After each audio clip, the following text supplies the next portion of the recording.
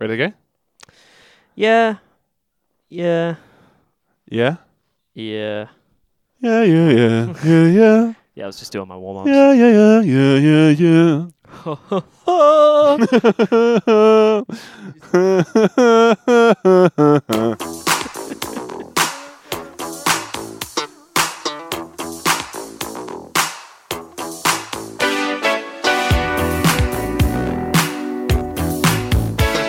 Hello and welcome aboard Beef Station for another week. Join us as we speed through the stars at the speed of sound. I'm Oscar. Andrew. Let's get stuck into it. What are we talking about this week, boy? We got a big week. So for those of you who aren't in film news circles, the Oscars are out. That's right. I'm out, baby. No longer recording from prison. The Oscars are out. Me and my brother, who is also named Oscar. That's why we call them the Oscars. That's why they call them the Oscars. I'm still going to lock you back in there after we're done recording this set, by the way. The Oscar nominations, are out. And also this week is going to be our episode all about Yorgos Lanthimos' new film, The Favourite. For better or for worse, we both watched that film. We were both forced to watch it under duress. We've now come to it. For the record, I watched it voluntarily. Kicking and screaming, and we're going to talk about it this week, right after we kick off the episode by talking about the Oscar nominations. So a funny thing that happened right before we started recording was I received a text from my mother. She says, "Hi there, hope you're both well. We went to see The Favourite today. Have you seen it? Then can you explain it to me?" I'm sure what you'll find out over the course of the next hour and a half. Mama is no, we can't. Just going to censor out my last name, but yeah. Oh, yeah, shit, sorry. Mama. Should I take another hit at that then? Okay, we'll beep it. I'll beep it. Okay, fine. It is true, though, we will not be able to explain this film. You got any strong feelings about bunnies and death? Then, boy, have I got the film for you. No, I do. Okay. I have... Only because I watch snuff porn and Bugs Bunny movies. I have had the misfortune of already seeing these Oscar nominations because I am the Beef Station news researcher. See, I was going to tell you not to look them up. Then this is a boring conversation. Yeah, Carry on. Don't. Carry on. Right. What do you want to start with? You're about to hear about something I didn't do. What do you want me to start with first, boy? Would you like me to let's work? lead up to Best Picture. Okay, right. So let's start with some other ones.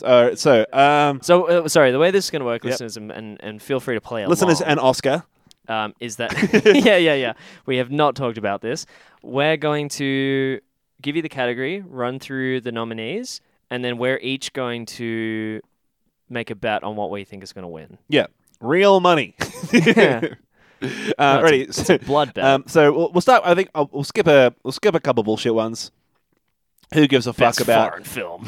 yeah. Who gives a fuck about best documentary short subject? Right. Best cinematography. Yep. Cold War. The Favourite. Never Look Away. Roma and A Star Is Born. I didn't see A Star Is Born, but I did see The Favourite and Cold War and Roma. Yep. Not gonna lie, I think that the method in which I chose to watch The Favourite might not have necessarily led itself to the most high definition viewing experience. Why is that? Just sitting really far back in the environment that I watched it in. Yeah. The cinema I was screening it in managed to only have a 600 megabyte file available at the time. Point is, I didn't necessarily get a great cinematic experience from cinema. It. Yeah. Right. Cold War, out of the ones I've seen there, Cold War, The Favourite, and Roma, I'd probably honestly give it to either Cold War or Roma. My bet's on The Favourite. Oh. So you'd say...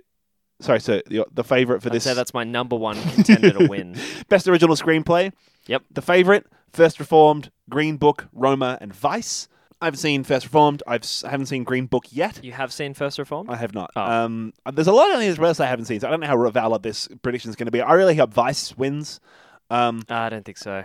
I don't think that the Favourite... It's too political. Favourite screenplay, not to spoil my impressions of the movie, was fucking weird, and I don't like the movies this guy does. I think it was great, but I don't think it was a contender in this, really. So I would give it to either First Reformed or Green Book, and I reckon First Reformed. Adapted screenplay is Buster Scruggs, Black Klansman, Can You Ever Forgive Me, If Beale Street Could Talk, and A Star Is Born.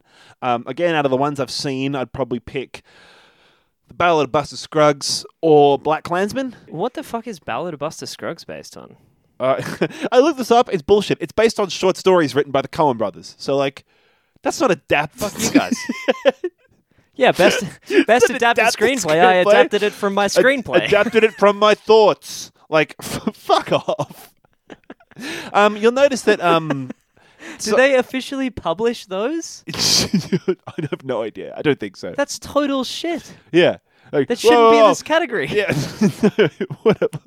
I saw an article this week talking about Netflix and how many nominations Netflix has gotten this year's Oscars. It was Yeah. like Netflix really knocks it out of the park with 15 Oscar nominations this year, which is crazy until you realize that it's because... Ballad of Buster Scruggs is nominated 5 times. Yeah, Roma was nominated like 10 times. Yeah, Ballad of yeah, Buster Scruggs was nominated 5 times, and that's just like, oh, so Netflix released 2 good things this year. Great.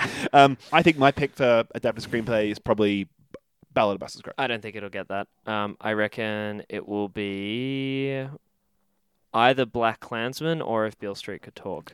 I think it'll be Beale Street. We haven't seen Beale Street. I know, but I think it'll win it. Okay, fine. I want Black Klansman to win it. But. Animated feature. Yep. You remember we said this year, like, we said the other week, like, oh, have any other animated films come out?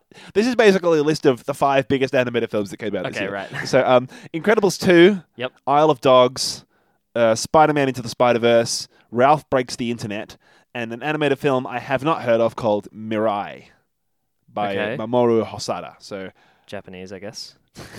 I guess, yes. Based on your... I hope that Isle of Dogs wins. I think it's great. I hope Enter the Spider-Verse wins, and I think that's what's going to get it. You reckon? Yeah. Oh, It okay. might be Isle of Dogs. If it's not Enter the Spider-Verse, I reckon it's Isle of Dogs. It'll Right. be Wreck-It Ralph. Oh, man. What if Wreck-It Ralph 2 wins an Oscar? Jesus. Supporting actress. Getting into the big boys now. Amy Adams for Vice. Big girls. Marina de She was good. Yeah. Marina de Tarriva for Roma. Okay. Regina King for If Beale Street Could Talk. Emma Stone for The Favourite. And Rachel Weisz for The Favourite. Ooh. So I assume Emma Stone was... Fucking hell. Is that how often do you get one movie with 2 things. nominations It happened in last Best year. Supporting Actress? It happened for Billboards. Woody Harrelson and Sam Rockwell were both nominated for Best right. Supporting Actor. And You know you've done a fucking good job with your script when 2 of your characters get Best Supporting Actor yeah, or Actress. Like, Yeah. that's crazy. That's awesome. I mean, I think the script was I don't think it'll be... nothing to write home about. I don't think it'll be Rachel Weisz because I just don't think she had quite enough of a role to take it out. I think it'll either be Emma Stone or it'll be... Man, it'd be who was the crazy if first Emma one again? Stone won. Amy Adams. Amy Vice. Adams. She's yeah. really good. She was fucking great. Amy But Adams- also, I don't think enough. Yeah. I think it'll be Emma Stone. I think she's won for something else. She won for... oh, no, La La Land. La La Land won some stuff, didn't it? Yeah, no, La La Land almost won Best Picture. Yeah, that's right. Some stuff. I know what it didn't win. Emma Stone won an win Academy Best Supporting for Award Birdman? for La La Land. She won Best Actress yeah, for that's La what La I Land. thought. She was nominated Best for... Actress, too. Yeah, she was nominated for Birdman and Right. is now obviously nominated for The Favourite. Being nominated for... Oh, maybe there were different years. But I was Yeah. going to say, being nominated for Best Supporting and Best Actress in one Oscar That'd be would awesome. Fucking I wonder if that's sweet. ever happened before. That'd be Probably. awesome. The next one I've got here is Best Supporting Actor. Yep. We've got Mahershala Ali for Green Book, Adam Yep. Driver for Black Klansman, Sam Elliott for A Star Is Born, Richard E. Grant for Can You Ever Forgive Me, and Sam Rockwell for Vice. Haven't seen half of those. Sam Elliott, interestingly, is the guy from The Big Lebowski with the big cowboy hat and the big mustache. I've He's been never an seen The actor Big for like Lebowski. 50 years. And there's a headline on like Reddit's Not the Onion section where it was like when Sam Elliott, when asked about his Oscar nomination, his comment was, "It's about fucking time." Which I admire. I don't really think that any of those nominations really jump out to me. No, Sam Rockwell was unbelievably good as George W. Bush. I think it was, But I was mostly just impressed at how well he managed to represent that character. I don't Yeah. necessarily think that I would remark upon it as like, well, he was a character throughout the whole movie or anything. You know, I don't I don't think know. it was anything special. I think that he wasn't necessarily the main character, and I think that he also didn't. I think it was a fine performance that many other people could have pulled off. Like I don't think I watched it and was like, wow, is that George Bush? In the same way as I watched Christian Bale and thought he was an incredible depiction of Dick Cheney. Right. I'm gonna guess Mahershala Ali.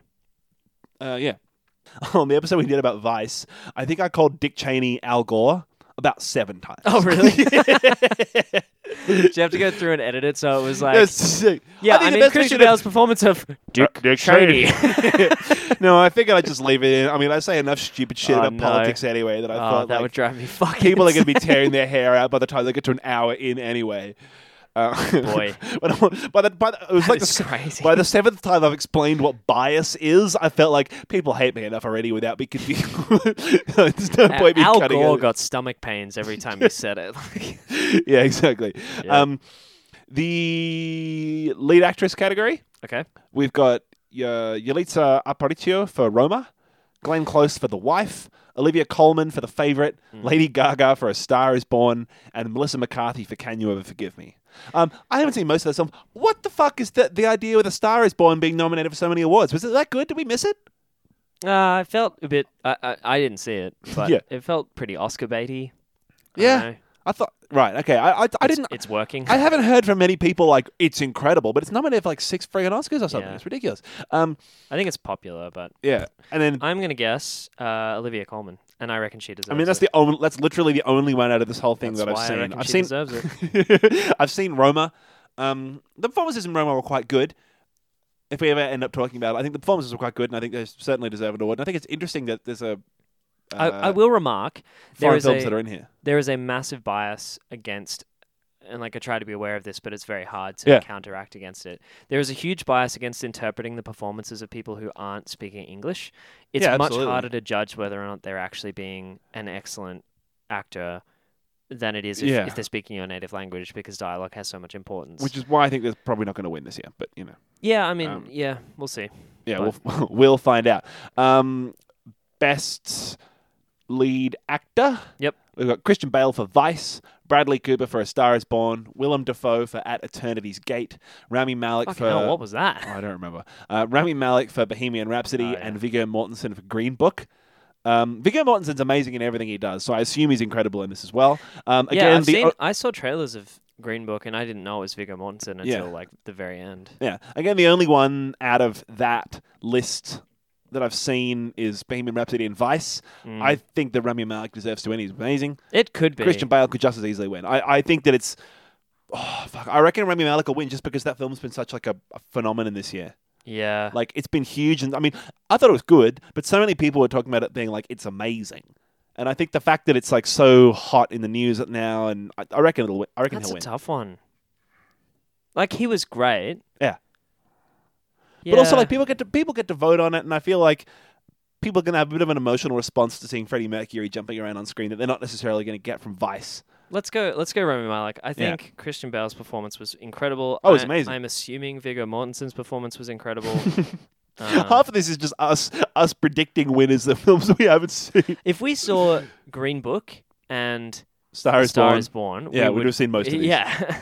Alrighty. Best pick. Best Picture. Black Klansman, Oh. Black Panther. Blacks, Klansman, and Panther. Yeah. Already I think it's weird that Black Panther's nominated, but whatever. Yeah. Bohemian Rhapsody, The Favourite, Green Book, Roma, A Star Is Born, and Vice. See, I don't think that's much of a list. I'm not particularly impressed by that at all. I mean, if you think about how many of your favourite films of the year Yeah, shit. are actually in that list, I don't think there are that many. I mean, Black Klansman's right up there. Sorry to bother you. Hasn't been nominated Yeah, for of course anything, that wasn't as far getting as I can snubbed. see. Sorry to Bother You is a movie that hates these movies.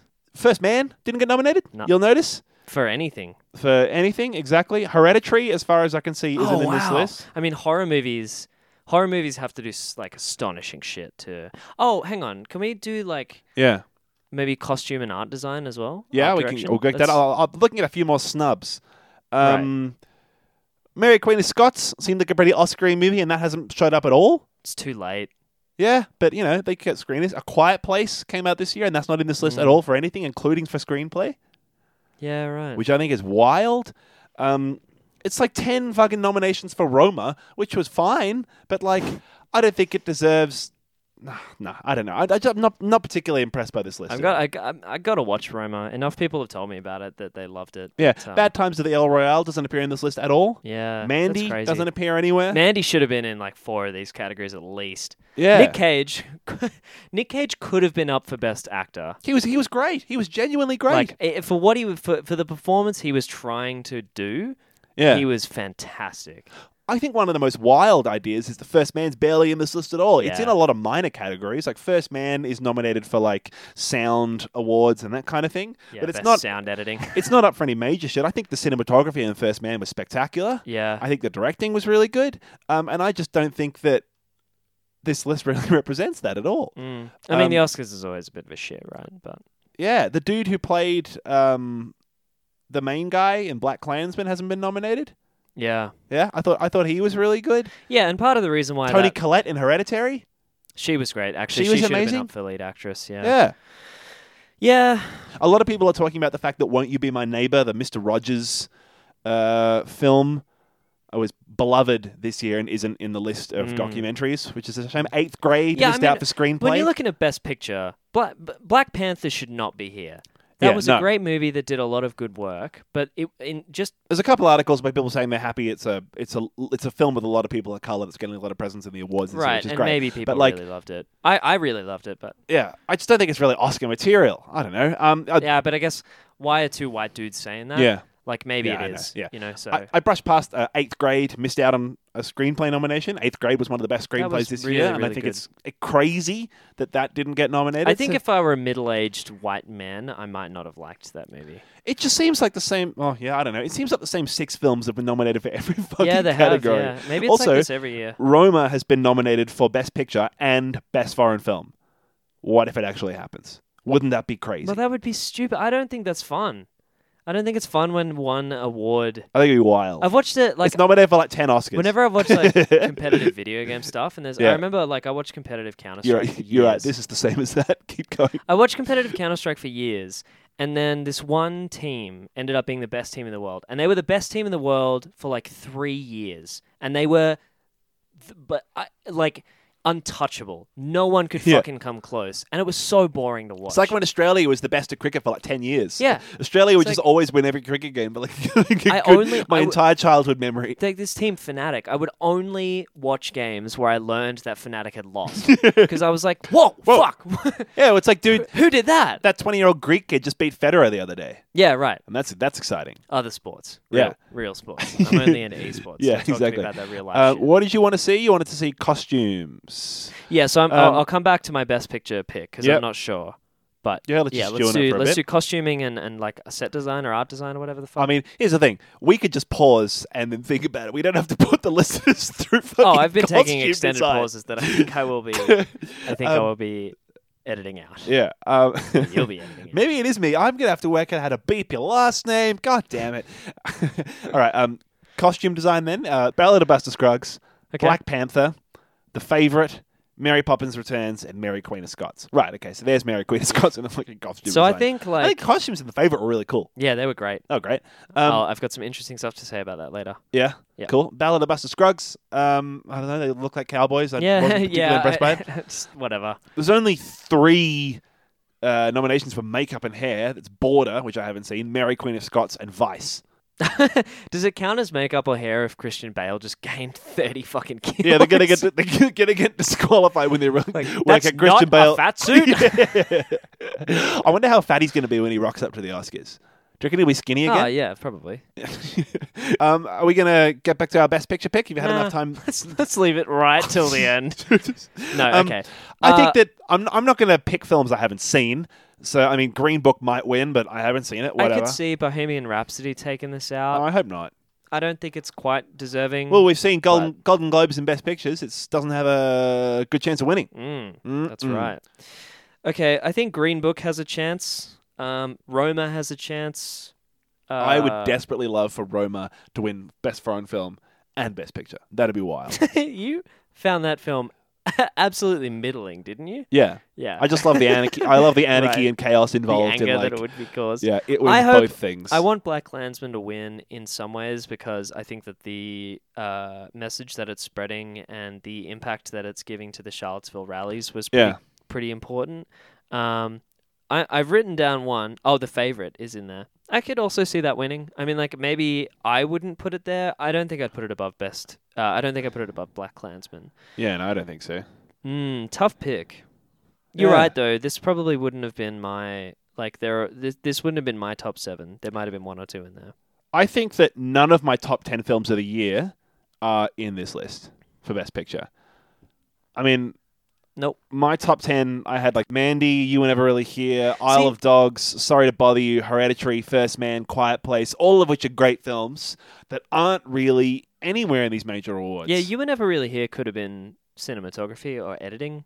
That was a great one. Why the fuck is... Oh, yeah. Why isn't that anywhere? Johnny Greenwood in didn't get a editing? nomination? No, it's not. Yeah. Totally overlooked. And Joaquin Phoenix would have been amazing. He was amazing in that. Yeah, he was great. What He about was in- is Joaquin editing Phoenix a was in category? 2 films this year. Yeah, it is. I think Vice will win for editing.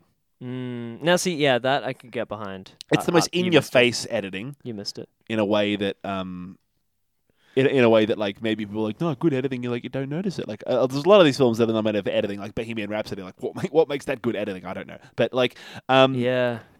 I think that I don't really give a fuck about Best Picture this year. These are the nominees. I think that I hope Vice wins. If any of these win, I hope Vice wins. That'd be great. I think it'll be either Green Book or Roma. I'm gonna guess. Oh man. So you're not deciding on who wins Best Picture. No, I know, but I'm every time I pick something that I think will be, I like. This is a pretty boring I look list at for me. something else and I'm like, oh nah, that'll definitely win over it. But I've done that for like all 7 options. I'm picking what I want to win, not what I think will win. I think it's impossible. No, like, I'm taking bets. triple backflip reverse psychology to try and work out what actually That's will why win. I'm enjoying it. Right, well, considering that this is for their entertainment, not for ours, fucking pick. If I had to pick for this list, I would pick Black Klansman. But I think that Green Book will win. We haven't seen... How are you giving Green Book so many Because I'm paying Oscars when we attention haven't to the seen praise it? that it's got. Okay, right. Okay, That's it. I'm basing it off the praise. right, okay. So- Right, well, there you go. There's our little Oscar roundup. Mm. Should we kick it into talking about the favourite? Yeah, we should. Great. Favourite, new film by Yorgos Lanthimos. He is a Greek What's your director. favourite new film by Yorgos Lanthimos? None of them. I'd rather dry heave into a bucket for 2 hours. Other films he's done recently are The Lobster and The Killing of a Sacred Deer. Yep. I think that if I had to pick my favourite of those two, I think Killing of a Sacred Deer was definitely good at what it did, but Jesus, it made me uncomfortable. Yeah. The Lobster, I think, was also supposed to be a comedy, but it was this weird, uncomfortable tone that he does. It's kind of his signature style at this point, where the whole film just makes you really uncomfortable and people don't interrupt each other, and like the lines are really stilted and dry, and it didn't make me laugh, and it made me uncomfortable, so it achieved nothing of what it set out to do.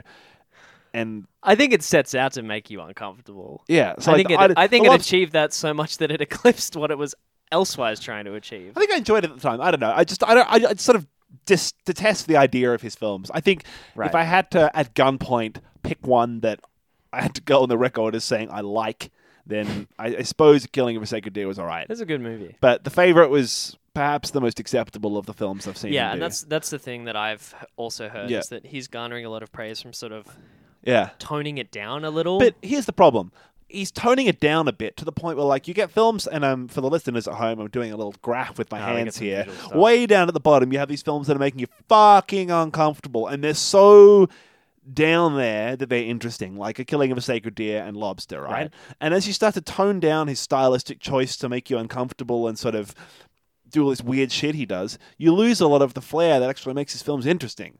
right. And I think The Favourite sort of sits in that kind of dead neutral band where, like, for the first hour of the film, it's kind of slow and boring. And, like, it's not interesting. And at least, like, The Lobster and Killing of a Sacred Deer are kind of quite slow, but they have this weird quirk to them that means that they're slow in a really fascinating way where the whole time you're engaged. Whereas I thought he kind of, in a deliberate or not attempt to lose a bit of that weird, quirky edge he has. Like, I've heard that he didn't write this film with the dude he wrote the other two with.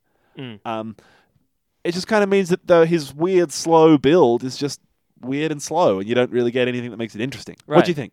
Well, I'm going to do what you always do, where I try to get stuck into it, and you very wisely say, let's take a step back and talk about what this film actually is. Yeah. So, The Favourite is a... Oh, yeah. So it's a period piece set in the early 18th century based on the reign of Queen Anne, who was actually a ruling monarch in that era. There are sort of 3 female protagonists, I guess, although I guess Queen Anne is the protagonist in a way. Yeah. So Queen Anne's played by Olivia Colman, who you might know from Broadchurch. She did and Peep Show for like years. half of the British television shows that have ever been made. Yeah. She's fantastic. Then there's also Rachel Weisz and Emma Stone. And Rachel Weisz kind of plays her Queen Anne's very close friend / advisor, who I guess is also politically motivated. Yeah. And Emma Stone plays the cousin of Rachel Weisz's character, who comes to the castle at the start of the film seeking employment after she's fallen on hard times. Yeah, so... And it's established reasonably early on that Anne is not healthy and also kind of weird in a way that is much more than normal. So she's got a lot of, like, instability in a bunch of different ways. She's like emotionally and physically quite frail. Manic, very dependent upon Rachel Weisz's character. And so Rachel Weisz plays her like best friend, Duchess figure, who is like basically making the Queen's choices for her. Right. And like in all these meetings, she's like whispering in her ear and like establishing all these like crazy conspiracies and shit. Yeah, and like, she tells her what to do, basically. Yeah. So the Queen maintains appearances when she's in the courtroom, and then they'll go out of the bedroom and she'll be like, I don't know what to do. And Rachel Weisz will be like, here's what we're doing. And then the power slowly shifts over the course of the movie so that Rachel Weisz is basically getting a little too big for her boots.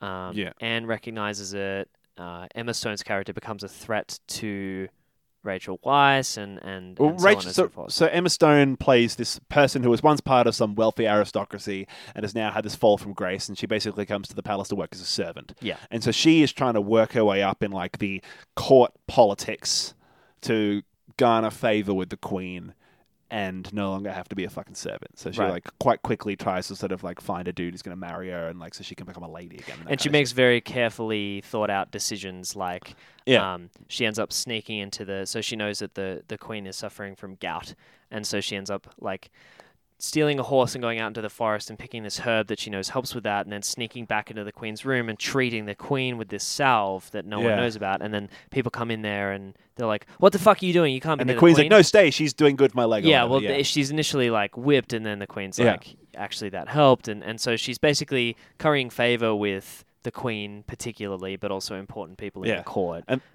the way they contrast these two characters, the Emma Stone's character and Rachel Weisz's character, is kind of interesting in the way that like everything that Emma Stone does that's kind of manipulative is done under this guise of like kindness. Like she's just trying to help the Queen with her leg, but also she's doing this. Or like she's just trying to God, I can't think of another single example, but like every single thing she does is like weird and manipulative. She's trying to... It's like being nice, but like behind everyone's back, it actually is for this weird manipulative reason. And we'll get a little more into how that... Because the dynamics change quite a bit over the course of the film. We'll get a little more into that when we get into a spoilery section. Like the way in which she deliberately flirts with the guy in order to get favor with him, or the way in which she all sorts of the nice things, whereas like Rachel Weisz's character is like overtly cruel. And the initial premise is that so Anne was obviously born into reigning the monarchy. Rachel Weisz's character has obviously used their friendship to try and become as powerful as possible. Emma Stone needs help, and she is using her social climbing skills to try and, like as she would put it, survive basically and become established and safe. And so the way in which she does that is extremely manipulative, but it's a less kind of condemnable end goal than Rachel Weisz's character.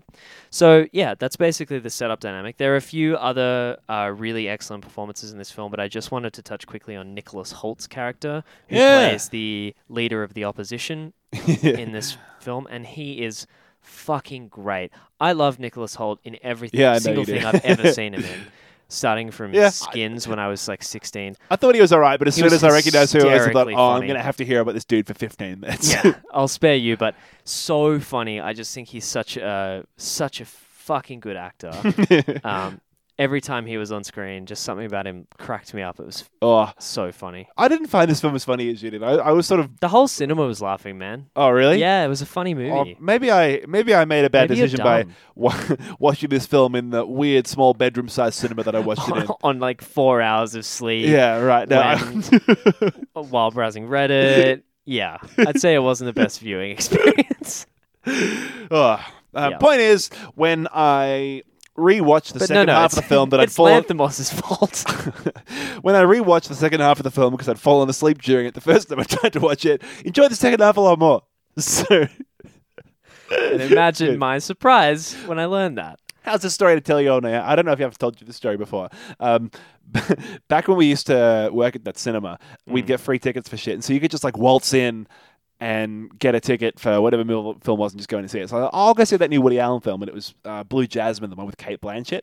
And it's kind of told in this weird, like, flashbacky kind of way, and so I didn't know very much about it, and I got my buddy behind the till to give me a ticket, and he was just sort of talking to me, making small chat, and he didn't realize that he'd accidentally given me a ticket to the session that had started like an hour ago instead of the session that was about to start. And I sort of walked in and was like, oh, I guess I missed the start of the movie because the lights are already down and the movie's going. And I sat down, and after watching the Woody Allen movie for about 45 minutes, it finished. Excellent. What? How's that? What? Oh, Dale! And so Named. yeah, named and shamed. And so then the next day, I went back and watched the first half of Blue Jasmine. And I think works a lot better. Oh, really? Yeah, because when I watched the last 45 minutes first, I was like, oh, they're not explaining these characters at all. They're not explaining any of these motivations. Am I supposed to like just assume they're married? Right? Like, she's crazy, and she just launches into this crazy fucking character without explaining it. And then like I watched the first time, I'm like, no, this is very clear. But I almost sort of mementoed myself by giving me this weird jumbled up version of the movie. I think everyone should watch Blue Jasmine that way. I think everyone should watch every movie they make, like starting at the midpoint of the film and being like, is this good in its own right? You could probably, the more like, I don't know, watch 10 minutes of your movie every day for a year or something like that when you're editing it. Just really fuck yourself up with it. Don't do that. No, do it. But I don't know. I think it's really interesting, and probably no one watched that movie starting from where you did, but maybe they could have made a better movie if they did. Yeah, maybe. Probably would have also been a better movie if Woody Allen wasn't a big old creep. Big old sex pest. And he holds pretty funny though, so that's good. Okay, so one of the other really notable things about The Favourite, other than its narrative, is the way that it's built and shot. In particular, that Lanthimos and his director of photography have chosen to use really wide-angle lenses. Sometimes there's a lot of that. Kind of giving a bit of a fisheye effect. Sometimes, like, I found the lens distortion in the film wasn't noticeable enough that you saw the weird fisheye look. No. But you definitely, like, when the camera would be sort of mounted on a tripod and panning. Yep. And you'd get this weird kind of swimming kind of effect. And it sort of took me a second to be like, oh, right, it's because it's some wide-ass lens. Most people know what a fisheye is, but, like, if you haven't seen it, then it's like what a GoPro footage looks like. It's how it's all blown up in the center, and then the edge looks really kind of swirly, and everything moves faster. Yeah. So what they've done is they're using some new developments in like lens.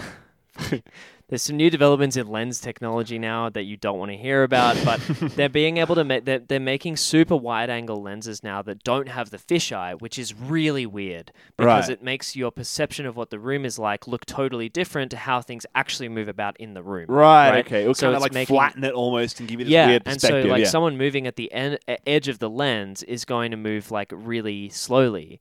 And then someone moving in the middle of the lens moves really fast all of a sudden, and then someone moving at the edge. And that's why slowly. The pans look really weird, just because of the way it totally. tracks across the... Yeah, right. And so I think like the way that he uses... So one thing that I found immediately intriguing about this was that I've never seen a period piece use anything but a flat lens before. I've never seen it use a wide-angle lens.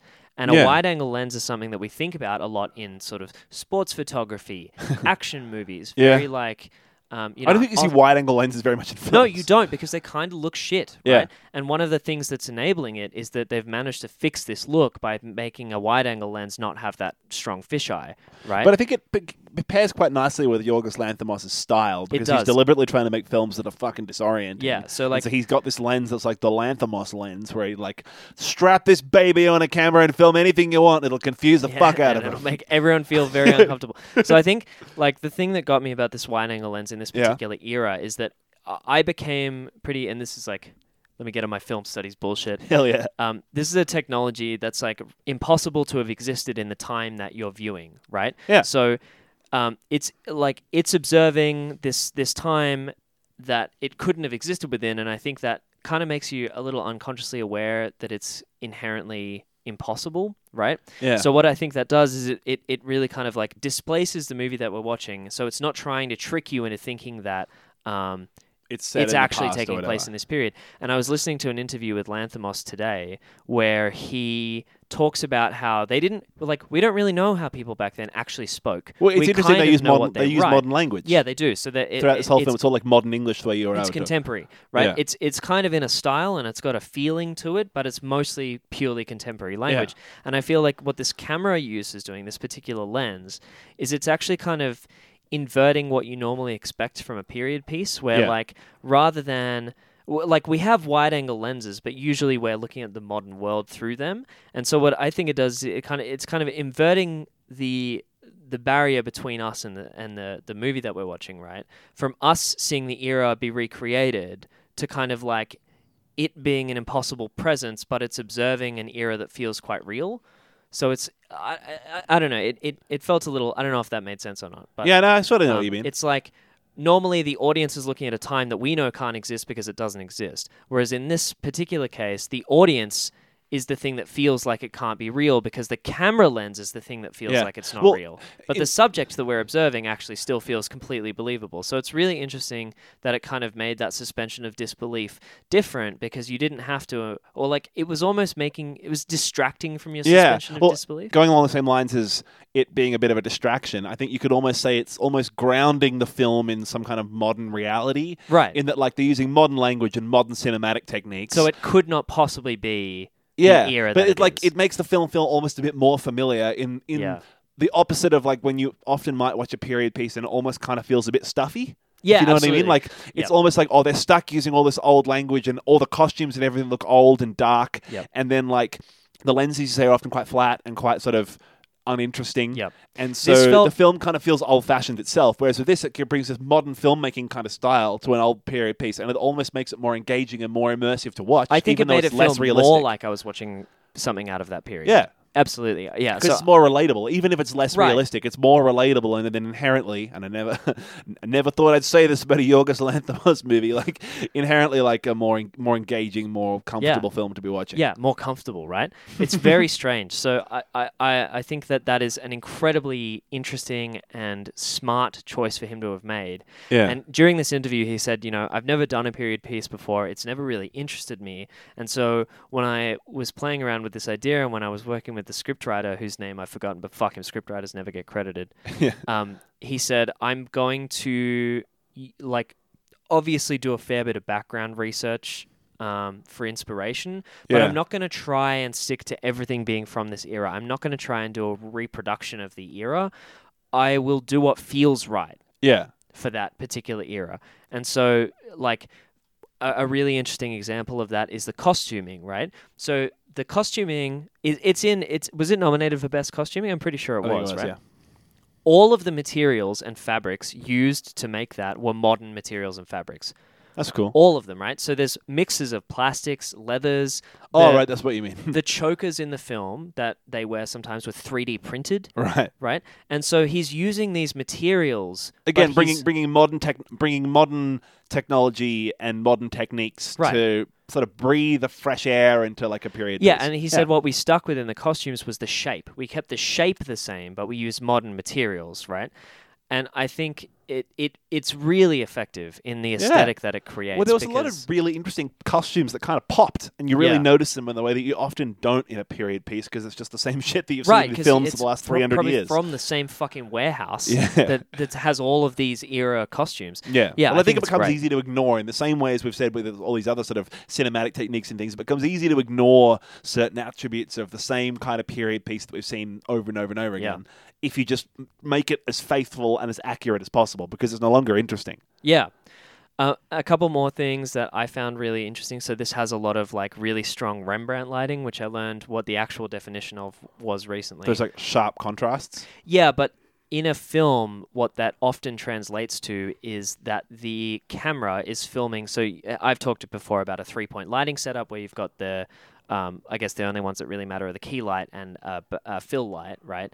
So the key light is on one side of the subject and the fill light is usually on the other side. What's a key light and a fill light? Slow down So for a key light is the main light that's being used. And It's a fill lighting light, up the subject. Yeah, and a fill light fills in the shadows. that the Right. key light creates. Okay. So in So the Rembrandt fill light's lighting, often like maybe the ambient light in the background, Yeah. kind of, and then the key light's what's lighting up Emma Stone, for example. right. Right. And so in the case of Rembrandt lighting, the reason why it's so dark and dramatic is because they're lighting the subject on the left side of their face, Yeah. but they're filming the right side of their face. Right. So you actually get most of the light of the subject on the other side to the camera. What, coming from behind them? Not behind, but on the opposite side of their face. So if you imagine like, oh, this sucks. It's counterintuitive to what you'd normally think. And Yeah, it so looks you're kinda like sort different. of lighting their left cheek but filming their right cheek. The point is that you're filming the shadow part of their face rather Yeah. than the main light part of their face, which would give you a spotlit, theatrical, or documentative kind of vibe. Yeah, okay. I Right? sort of see what you mean. Yeah. If you Google Rembrandt lighting, you'll be able to envisage what I'm talking about a lot more. Yeah. But the way that this film uses Rembrandt lighting was really fantastic to the point where like there were just these gorgeous shots. Lanthimos films on actual film. Yeah. He says he always has. He says he's done a couple of movies that he filmed in digital, but that it sucked. He said, The Coen brothers, their first film they filmed digitally was The Battle of Buster Scruggs. "Oh right." And I that's saw really in interesting." some interview where they were saying it was an interesting opportunity for them to experiment with the medium. Like, what do you mean? Experiment with the medium? Digital cinematography? Yeah, there's a lot of shit that you can do, and I feel like when you're operating at that level of Yeah. making it, there must be heaps of implications to that. That doesn't seem Lanthimos very said- experimental. Sorry. Like, no, maybe you're right. But Lanthimos said like one thing that it is you're constantly acutely aware of the fact that a resource is running through the camera, Yeah. and that you're using that resource. Right, with digital, it kind of feels unlimited. Like you can do as many takes as you fucking want. Yeah. But if you run out of film, you're fucked. And so, like he said, even sometimes when it's really quiet on set and you're shooting a scene, you can the actors can hear the film running through the camera all the time. So like Yeah. I think that's really interesting that like he said that sometimes it affects the way that people act when they can actually hear this constant noise acutely reminding them of the fact that they're acting. that there's like a time pressure. Yeah, it sort of Yeah. puts or even just an atmosphere pressure, you know, Yeah. of like you're doing this thing right now, you're in a performance, there's people and a camera, like the camera is watching you, it's go. Yeah. So I think that's really interesting. Another thing that I'm just going to keep saying another thing because I had lots Yeah, of good. things that I found interesting about this movie. Who are you? The Hoodoo Gurus? That's the outro music. The way that he moves the camera around is often quite jerky or sudden, and it will. The effect that it had on me was that I was passively aware that I was watching a scene, and then the camera would like move very quickly and whip around, and it's not like blurred, but it would just very quickly pivot, Yeah. as if someone was turning their head. And Yeah. I'd be like, oh yeah, there's like this is observational. Like there's a camera, and you're kind of swiveling to look at another subject because the lens would distort as well. So, yeah, I thought that was just the movement of the camera as well gave it a real like. He threw this word around a lot during the interview. He wanted this really strong sense of physicality where the camera was there, it was partaking in what was going on, it was observing these. Right, and so intimate that's why moments. there's a very specific scene where it's like full fisheye and it pans around like that for Yeah. a bit. And so there's a lot of things where it's very obvious that the camera is fucking with the shot somehow. Yeah, it's a very strongly intended statement in Yeah. the film's art style.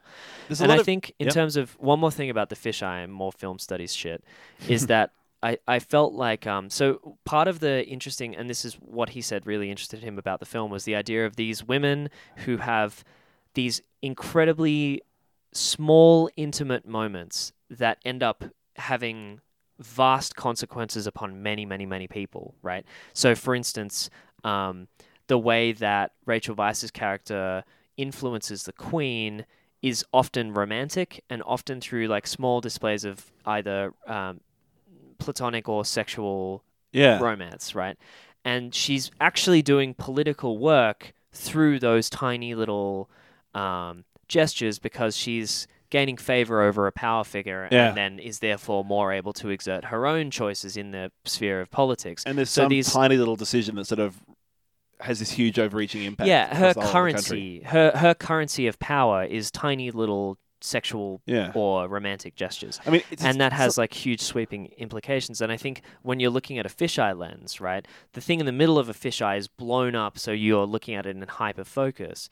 And when you combine that with a wide angle lens, you have a huge field of view, but everything in the periphery is crushed down into this tiny little perimeter. Okay, Right? yeah. So depending on where you're looking, you'll see large movements or you'll see small movements blown up into kind of hyper detail, and they still affect what's going on the outside of the Yeah. screen. I mean, But everything is kind of really crushed in. if you want to use specific camera shots as a metaphor for the whole film together, then I'm sure I think that so. works He quite well. chose things like that. Yeah. So I think that what he's choosing to give you, like what he's giving a lot of screen real estate, are the small things. Yeah. But the fact that he's looking at the halls of this castle through such a strongly warped lens makes every character feel very, very important and have a lot of presence in the space of the castle, which I think is strongly metaphorical for the space of the kingdom. Yeah, or sure. In this case, the area the monarchy rules over. Yeah. Anyway, I think that's the last of the films that is shit. No, I think it was really interesting. And I definitely got a lot out of the film in that sense. I think that, yeah, like I said before, it was the most palatable of the Yorgos Lanthimos films that I've seen. I think he's sharpening his tools. Yeah, but you know? I think it does mean that, I don't know, it's less. It's definitely got a little less of the sort of Yorgos Lanthimos character that you get from the first two films. Right. So I think that if fans of those first two, there might not even be his first two, fans of The Lobster and Killing of a Sacred Deer that liked it because it was fucking crazy, might not necessarily like this for the same reason. Yeah. But I think it was definitely a good film. I don't think I was in a weird mood when I watched it, so I didn't really laugh as much as I'd hoped I would. Have you seen Barry Lyndon? No, I haven't, no. Okay, so that is I a... think I was in Year 9 Geography with Barry Lyndon. Good one, mate. Thanks, mate. That is a Stanley Kubrick film. I think it's one of his first. Okay. And it is set in like a similar era.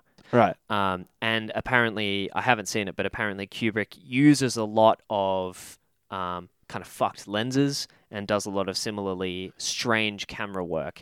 And so apparently... In a similar kind of way. Before this interview, they screened Barry Lyndon, then there was the interview, and then they screened The Favourite. just to quietly call Yorgos Lanthimos a fucking hack. Well, no, that was the thing. He said actually they were like everyone on set had seen Barry Lyndon, but everyone kind of had to agree like, can we not use that film as any kind of like, let's not watch it again. You know, we all know what happened in it. We all know what it was like. But like, let's avoid we're gonna screen Barry Lyndon is fine. Apparently, someone was like, "So you've chosen Barry Lyndon as a pair?" He's like, "I didn't choose it." I think I was like, If I could have chosen he for you, threw to him not under watched the it. bus so hard. He was like, "I didn't choose it," and then he was like, "You've okayed this film, Barry Lyndon," and the bus was just kind of like,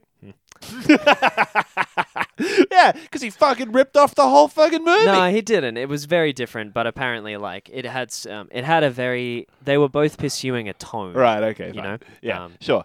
One more interesting thing, in a bit of a like meta filmmaking way. Apparently, they only rehearsed for 3 weeks, which he said was really nice. That shocks me for two reasons. One, I've been involved in a bunch of like theatrical productions, Right. and they have only they have.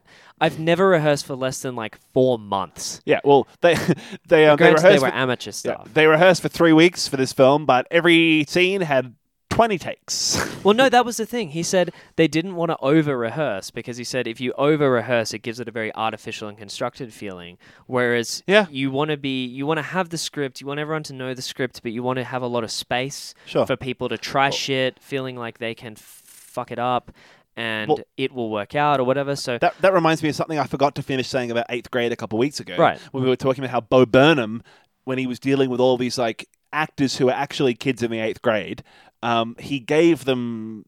I didn't finish saying this. He gave Elsie Fisher, who played the young girl in the film, the script for her and her dad to go over like literally once, and then he took it away and only gave her scenes from the film. He smacked her about the head with it and said, "Forget what you just read." Yeah, and he would only give her the scenes that she was going to do day of and be like, "Here, read this for 15 minutes," because he didn't want the actress to be like obsessing over every single scene for months and months and months on end. And so there is definitely an argument to having a bit of freshness to it. And so a lot of that 8th grade film as well was really fresh. And the scenes the actors were reading, they might have only got a brief chance to go over it and remember the lines that morning, because he wanted their sort of fresh take on all the scenes. Right. And there's a lot of scenes in that film where like the kids... for him to play off and get a lot of that sort of childish awkwardness you get, the child actors will be meeting for the first time during the scene in which their characters meet for the first time. So, like, for those of you who've seen it, the food court scene, Yeah. apparently that was the first time the four of them had properly hung out at all. Yeah. You know? And so what you were saying about the favorite obviously reminds me of that a bit. And so I Yeah. definitely, it seems strange, but I've heard about that technique twice now recently. Right. And if you'd asked me, I would have said like, oh, fucking, they would have been rehearsing for months. Yeah. And maybe there are some movies where they have to do that, but I think it's very much more a case of the actors know the script ass backwards. Yeah, I mean, if they're professional actors, But- they would have had time to like remember everything anyway. So Yeah. like, So I guess like, you know the script going in, and then those 3 weeks are just like, all right, what's kind of going to feel right Yeah. at the time? And then they sort of go, okay, I think we've got that. Let's stop. We're not shooting, so let's just go. Yeah. Yeah. One more thing. Apparently, Lanthimos prefers natural and practical lighting. So I was going to say, I noticed cinematic light. a shitload of natural light in this film. Yeah, Loads and loads of that times was- where like they will be filming outside in the dark, and so you just wouldn't be able to see shit. Yeah, and it's like, oh, you've got candles. Yeah. That's your natural light. So, like, he said he prefers a very clean crew where it's just him, actors, camera, and sound, and that's it. Yeah. And so, like, he doesn't want to fuck around with, like, 200 kilos worth of lighting equipment that you then have to, like, move to every single room every time. He said he likes Yeah. being able to shoot one scene, kind of get it, shoot another scene, kind of get it. So, I don't know. Yeah, it was just really interesting hearing the director talk about the process kind of to that level of depth. I That got is a lot interesting. out of this movie. Yeah. I really enjoyed it. I suppose in retrospect I did. I think I would probably like to go and see it in the cinema. I think this haven't would had be a a chance great one to study. I don't know. It's obvious. I haven't had a chance to see it properly in the cinema, and I think I was probably at a detriment. My home viewing probably didn't do the film a service, and I think I'd like to be able to see it in proper. It's all right. My viewing made up for more than it was worth. I'd like to be able to see the film at least in 720p. Ooh, Yeah. Right. Have you thought much about it better than or worse than? If we almost I think dropped this this, is better segment than- off the face of the I earth. think this is better than Killing of a Sacred Deer. Yeah. Worse than. I don't know. I think this was the best period piece I've ever seen. I don't know. I'm trying to think. If you think about it in terms of like funny comedy movies set in a period, I don't think there are many others of those. But I didn't really get very much out of this as a comedy. Barry Lyndon is He's not- apparently a masterpiece, so Right. I'll just say like let's defer to fucking Kubrick and say that Kubrick made a better movie than Yorgos Lanthimos, but maybe not because this Maybe. was pretty Yeah. great. I mean, I didn't really get much out of this as a comedy. So if you're going into it, Nick Holt is the comedic relief. Like it's Yeah. so the way that he at one point his character gets so frustrated that he shrieks and kicks a fucking like plate of desserts all over the floor, and it doesn't sound funny, but seeing this like incredibly dressed up guy wearing the full era makeup, like white Yeah. face paint and the wig, just be like ah, and, like, kick a fucking platter is so funny. I Yeah. just thought it was great. oh yeah, I mean, definitely some good bits in it. It wasn't personally my sort of cup of tea as far as comedies go. Right. So I think definitely it would have been not as good as many other comedies that I've seen, but definitely the best Yorgos Lanthimos movie I've seen so far. Oh, mostly good. because it was the one that didn't make me feel uncomfortable as fuck. I definitely think that like the other Yorgos, this is weird, but other Yorgos Lanthimos movies I think have been better made movies in terms of achieving a very specific artistic vision. Right. Like Killing of a Sacred Deer and The Lobster definitely made me uncomfortable. I didn't personally like them, but I watched them acknowledging the fact that they were very well done. I think this kind of bored me for the first sort of hour of it. Yeah. One last thing about the favorite that I think is really noteworthy is that the performances of Olivia Colman, Emma Stone, and Rachel Weisz were unbelievably good. These people became the characters that they were. Yeah. Especially Olivia Colman, who had to play a queen whose like mental and physical health was deteriorating throughout the entire course of the film. She was clearly has a stroke at one point and has to act the rest of the film with like half of her face paralyzed. I wonder if that when was a she prosthetic does. or not, because I noticed that. It's the fact that you're asking that question is like Yeah. very telling. She needs to walk with a crutch the whole fucking movie, and like the pain that she sometimes needs to express and the emotional vulnerability. She's the most believable like human queen that I think whilst I've ever also seen having this portrayed. like real, like there's this strange kind of surreal kind of aspect to the Yeah, character. It's kind of absolutely. weird. Like yeah. this film wouldn't have been the same if the performance of the three characters hadn't been as Yeah. strong as it was. Rachel Weisz was perfectly kind of scheming. Emma Stone was perfectly like Lovely on the outside, but sinister. but just a under- demon. yeah. Like this, more scheming than Rachel Weisz's character. by the Absolutely, end of and the that's sort of film. what I touching on So- before about how like everything she does is like under the guise of being kind, Yeah. and then like it comes out like sort of as the film progresses that she's just a real scheming demon. Right. And like just to talk about demon scheming. by the end of the film, I thought it was a really interesting and nice little kind of swap that they did where then it's a hard spoiler, so Spoiler. The idea of finally Emma Stone kind of pushing Rachel Weisz's character out and getting her out of the thing, and then just leading this, descending into like this hateful state where she's gotten what she wanted. It's totally different to how she thought it was going to be. Yeah. And she just hates it. And she's now so stuck with it because she's wedged herself in so deep that she couldn't possibly get out. So she's just like this broken, hateful character. That's kind of what you saw Rachel Weisz as sometimes early in the film. I thought that was a really nice touch. I saw a little article that was talking about the idea that right at the end of the movie, every single character is in their own personal hell. Yeah, absolutely. Like Rachel Weisz misses her best friend, loved her best friend, and has now been exiled from the country that she was trying to lead. The Queen is like dying, it is in excruciating pain, and is banished from the country, the one person that probably actually cared about her. And Emma Stone, who is trying to escape servitude and a life of misery, has now ended up straight back right at the very end of the film where the Queen sees her like stomping on the bunny or whatever. Right back in a situation where she has to be completely in servitude to this person in order to like maintain her lifestyle. And all she wanted was to be kind of free of having to do any of that shit. Which is kind of a grim way to end the film. Incidentally, best bit about the whole film I thought was the song they played during the credits. Yeah, it was good. Nice little alternate version of an Elton John song you don't often hear. He just on music, he also like has this frequently occurring thing where it's just one piano note and one violin string. I don't know if you noticed it. I noticed it. It was often very annoying. It builds tension. It builds tension often, so much. It's like making your neck tense. Yeah, absolutely. I thought that was really cool. I thought that was good. And do you reckon it did a good job? I felt like it did a pretty good job of involving characters that were definitely like not straight, I guess leaning closest to lesbian. Well, I saw it but without kind of making it such a center point of the film that it was kind of patronizing. There was a interview that he gave where he was talking about the idea that he wanted that to be a part of the film, but he definitely wanted to portray it in a way that made it seem like they weren't trying to make a thing of it. Yeah, because right. It gets in the film when we're not trying to make a point. Yeah. We're not trying to be like, oh, this is a film about normalizing gay. No. He was like, no, it's just a part of the film and whatever. Which I think is the most effective way to normalize it. It's just that like these are characters that had to hide the fact that they were gay in that era.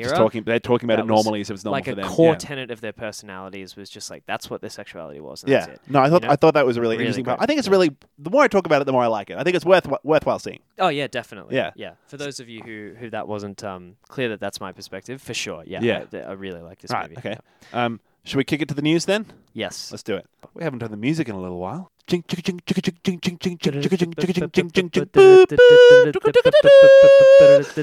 we've got our fucking computer plugged in, can we pull up a real news noise and like play that over the top? No. Right, we like that, do we?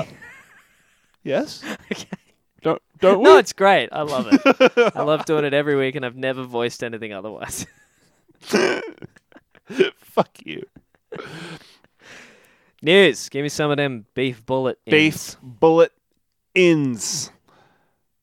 Edgar Wright preps London set psychological horror movie and talks about Baby Driver 2. An Edgar Wright psych horror movie. Yeah. Interesting. That's all I've got really at the moment. It's just that he said, I realized I've never made a film about central London, specifically Soho, somewhere I've spent a huge amount of my life.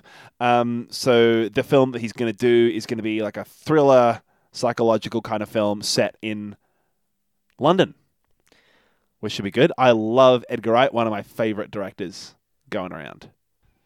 Black Klansman, Spike Lee's Black Klansman, after 6 Oscar nominations, is returning to cinemas in the US. Returning to, which is exciting. Yeah, did it not have? I think it might not have been a film that had a huge release. Wow! And so now it's coming back. It's going to be re-released in 168 theaters across the country, playing in over 30 states.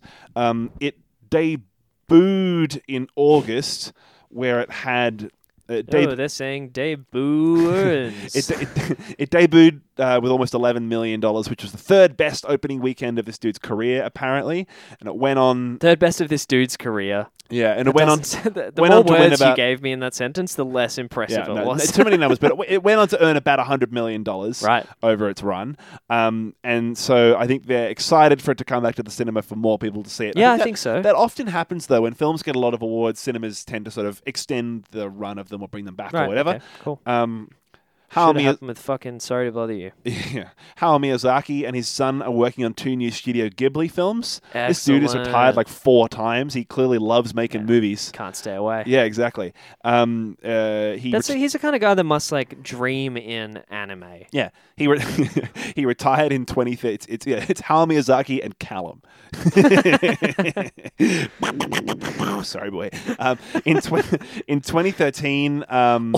He retired and then announced by 2016 that he was coming back to work on more films. Yeah, right. So great. That'll be exciting to see that. So I was in JB the other day, and I wanted to. So they had these really nice like Studio Ghibli art boxes where you buy the Blu-ray and it comes with an art book. You want to spend $200 on that? No, it was reasonably priced. Like it was maybe $100 or something, and I was like, Yeah. I'd pay $100 for an art book of Howl's Moving Castle, Yeah. and that was the only one I wanted. They had fucking Spirited Away. Who gives a fuck about that movie? They had Princess Mononoke. Don't give a shit. More Howl's like Moving Princess Castle, Mononoke. more like Princess Monofine K. Princess Mona just okay. Yeah, I'll give you that. That's good. That's much better than anything I was coming up with. Yep. They didn't have Howl's Moving Castle. They didn't do one. So it's like the 25th anniversary or the 30th anniversary or some shit. They just didn't do one for Howl's Moving Castle, one of their most popular films. Oh. I mean, clearly it's their 5th most popular film because they did 4 other ones, but fuck me, there you right? go. Anyway. Fuck you indeed. Paweł Pawlowski's Cold War has made history for Polish film. It's had the most Academy Awards of any film that's had a primarily Polish backing. More than 0. Yeah. Well, Roma's had 10 Academy Award nominations, Yeah, which they're is crazy right next for like to a the Mexican States. film. Yeah. Which is exciting. That is very cool. It's good to see the Oscars. Good to see more foreign films. Yeah, that's right. Nicolas Cage has been cast as the lead in a new sci-fi horror thriller film called Color Out of Space. How has Nicolas Cage not yet been the subject of a sexual harassment accusation? Oh, man. Like, has he? No, I maybe don't think he has. so. If he has, I my hope not. apologies for missing it. But he just feels like maybe he's so unstable. He's like a 4-year-old that boy he's just is not grown interested up. in doing it. Yeah. He's like, oh, you can do that to women? I just never would have thought about it. I'm not interested. He just buys them a gold jet ski and runs around in this lake of Kool-Aid and then with blows them. it up and runs off. This new film that Nicolas Cage is starring in is produced by the same... this already doesn't mean anything. Produced by Spectavision, the same production company that did Mandy. It's awesome. It's based on a H.P. Lovecraft novella. Which one? Color Out of Space. It's directed by Richard Stanley. It's his first feature in over 20 years. He previously did older cult classic films that I'm not familiar with: Hardware, Dust Devil, and The Island of Dr. Moreau. Right. Which was a Marlon Brando, Val Kilmer film. So excited to see what happens with this one. Yeah. This is another one that's being produced by Elijah Wood and that whole crew of people that produced Mandy. They actually do really, really good stuff. Who's it being directed by? Do you know? That guy that did The Island of Dr. Moreau. The fucking guy that's his first film in 20 years. Yes, I do know. In fact, I told you. Must have slipped my mind. Must have. The Razzies have been... Oh, yeah. The Razzies nominations have been announced. What are the Razzies? The Razzies are they come out at the same time as the Oscar nominations for Best Things. The Razzies are Worst Picture, Worst Actor, Worst Actress, etc. Famously, when Halle Berry was nominated for Worst Actress for her portrayal of Catwoman in Batman, she came to accept the award. Right, that's great. Can you Control F Nicolas Cage for me in that? This isn't this year. This is just this year. I don't have like all time. No, yeah, that's what I'm wondering if anyone went for Mandy. No, they didn't. He's fine. Are He's you doing sure? well. Because if they misinterpreted the performance, Oh, I reckon he right, could no. be. Right at the top of the list, nominations for Worst Picture are The Happy Time Murders, that Melissa McCarthy X-rated Muppets movie. Oh, yeah? Robin Hood, the new remake. Oh, shit. Okay. That looked like an off-brand Guy Ritchie movie. Holmes and Watson, which absolutely deserves to take the award. And then God, if the rest of them are even close to that bad, we should watch all of them. Oh, the year that Gotti and Winchester, which are films I haven't heard of. The year that Gotti, I've heard of Gotti. That's fucking John Travolta playing John Gotti, like one of New York's most famous mobsters. Well, John And Travolta's apparently- also been nominated for Worst Actor. Yeah, apparently the whole movie is a fucking train wreck. Yeah, right. And it's like, it's made by people who think that Goodfellas is about cool guys hanging out with their friends and not like the slow decline of organized crime. Yeah. Like, yeah. Brutally, Helen Mirren's been nominated for Worst Actress for Winchester, along with Ooh. Melissa McCarthy in that puppet film, and a whole bunch of other people who gives a fuck about these. Worst Actor, Will Ferrell for Holmes and Watson. Johnny Depp, voice only for Sherlock Gnomes. John Travolta for Gotti. He did a bad enough job in a voice only part. Yeah. Okay, we absolutely must watch that. To watch Sherlock Gnomes. I have to know why they nominated a voice acting role only. Not doing it. How Not bad doing did it. he do? Worst What supporting. did he do? Worst supporting actor, Ludacris, voice only in Show Dogs. What was Show Dogs? I don't know, but Ludacris Jesus. voiced it. Donald Trump got nominated for a worst actor for playing himself in The Death of a Nation and Fahrenheit 9/11. Oh, yeah, okay. And then Bruce Willis got a shout out as well. Kellyanne Conway as herself in Fahrenheit 9/11. And Melania Trump as herself. Yeah, I think that. Yeah. So they have worst screen combo. These are really good. There's another one: John C. Reilly and Will Ferrell in Holmes So- and Watson. Yeah. Worst screen combo for Will Ferrell and John C. Reilly, trashing two of literature's most beloved characters. Excellent. Any two actors or puppets, especially in those creepy sex scenes in the Happy Time Oh Murders. no! Oh no! Johnny Depp and his fast fading film career. He's doing voices for cartoons for cripe's sakes. And Donald J. Trump and his self-perpetuating Yeah. pettiness. That's probably the worst, the best of this list that we've got here. Worst screenplay for 50 Shades Freed and the Happy Time Murders. Yep. Worst director for Ethan Cohen for Holmes and Watson. So look forward to finding out. Ethan Cohen. Not even the Ethan Cohen. Not even the Ethan Cohen from Garfield. It's like even more third rate than that.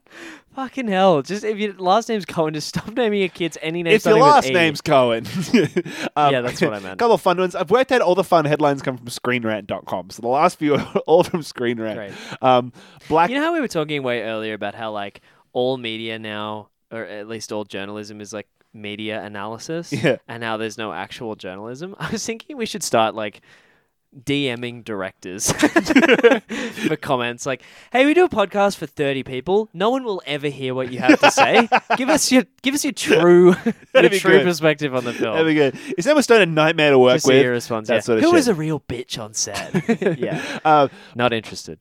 Black Mirror, Bandersnatch Choose Your Own Adventure stats reveal that 60% of viewers chose Frosties for breakfast. Oh, good. One of the choices at the What were beginning the of other the thing. Frosties or cornflakes, I think. Well, yeah. Yeah, obviously. 40% chose cornflakes? Yeah. Cornflakes are shit. No, maybe it was Wheaties. I don't remember. I chose Frosties. I wouldn't know what the other one was. Yeah. Are Frosties the same thing as Frosted Flakes? In the most I've never eaten them. important film update of the week. Is this Sonic the Hedgehog? No, sorry. I'm really sorry to tease you. It's not that. I guess one didn't come out this week. No, Shazam suits don't cost $1 million each. The film budget reportedly was only $80 to $90 million. They didn't spend that much on suits. The Hollywood Reporter says that the last episode. the Hollywood Reporter says that the entire suit budget was actually just $600,000 to $700,000. Oh, well, that's much better. Beef Station priorly passed on the fact that their suit budget was $10 million, which means they spent more than 10% of the entire film budget on muscle suits. It's a lot less interesting, which makes that news story also less interesting. I love that they had to issue a correction, right? That people were just like, you spent $10 million on They're like, muscle suits? "No, we're Like, not crazy." No, everyone listen, we're calling a press conference. Jesus. No, it was only $600,000 that we spent on muscle suits, folks.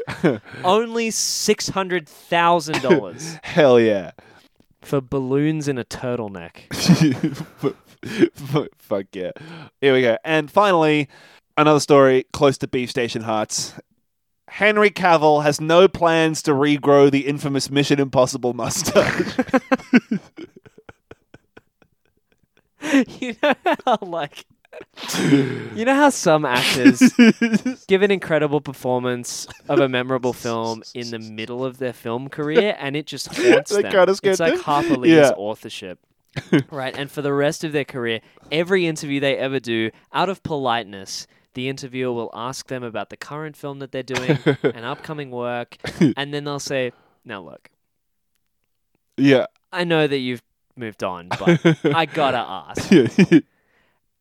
I really hope that for the rest of Henry Cavill's career, He walks they're out like, of any interviews when they talk about the mustache. what are your mustache plans? Hey, Henry, where you going? Come on. Well, so we that's- have to know. What are your mustache plans? That's literally what this interview was, because apparently the director of Mission Impossible Fallout mentioned that he might be bringing back Alec Baldwin's character and Henry Cavill's character through like flashbacks in the next Mission Impossible film. Right. And so people are like, first question you got to ask, Henry Cavill, is Henry Cavill going to have to grow back the mustache? Because he was apparently really fucking keen to shave that thing off. And Henry Cavill, we got the official statement. The mustache had its moment. Maybe someday it will return, but that will probably be a while, he said. So we'll just have a little, my heart will go on, Celine Dion, With the Titanic but it's got sinking a mustache moment. on the front of it. in memory of Henry Cavill's mustache. Gone, but certainly not forgotten. In memoriam.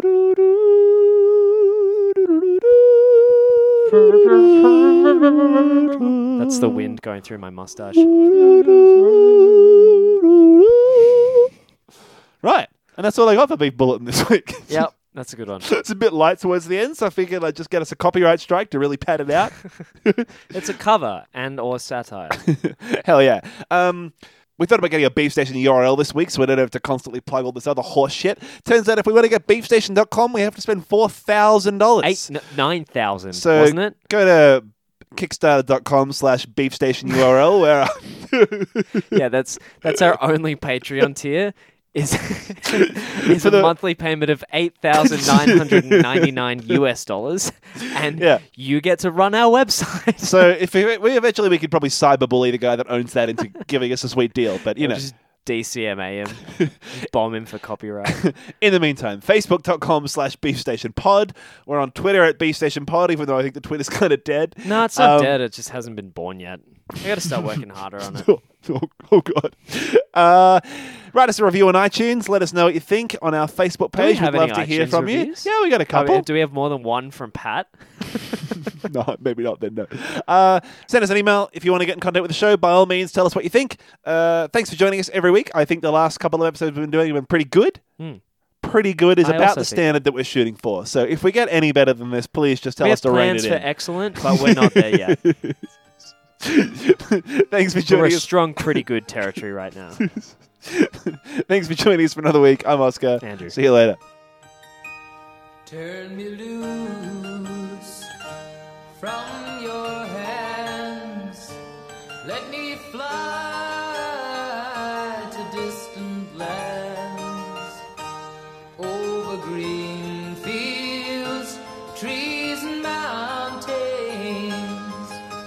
Flowers and forest fountains. Home along the lanes of the skyway. For this dark and lonely room projects a shadow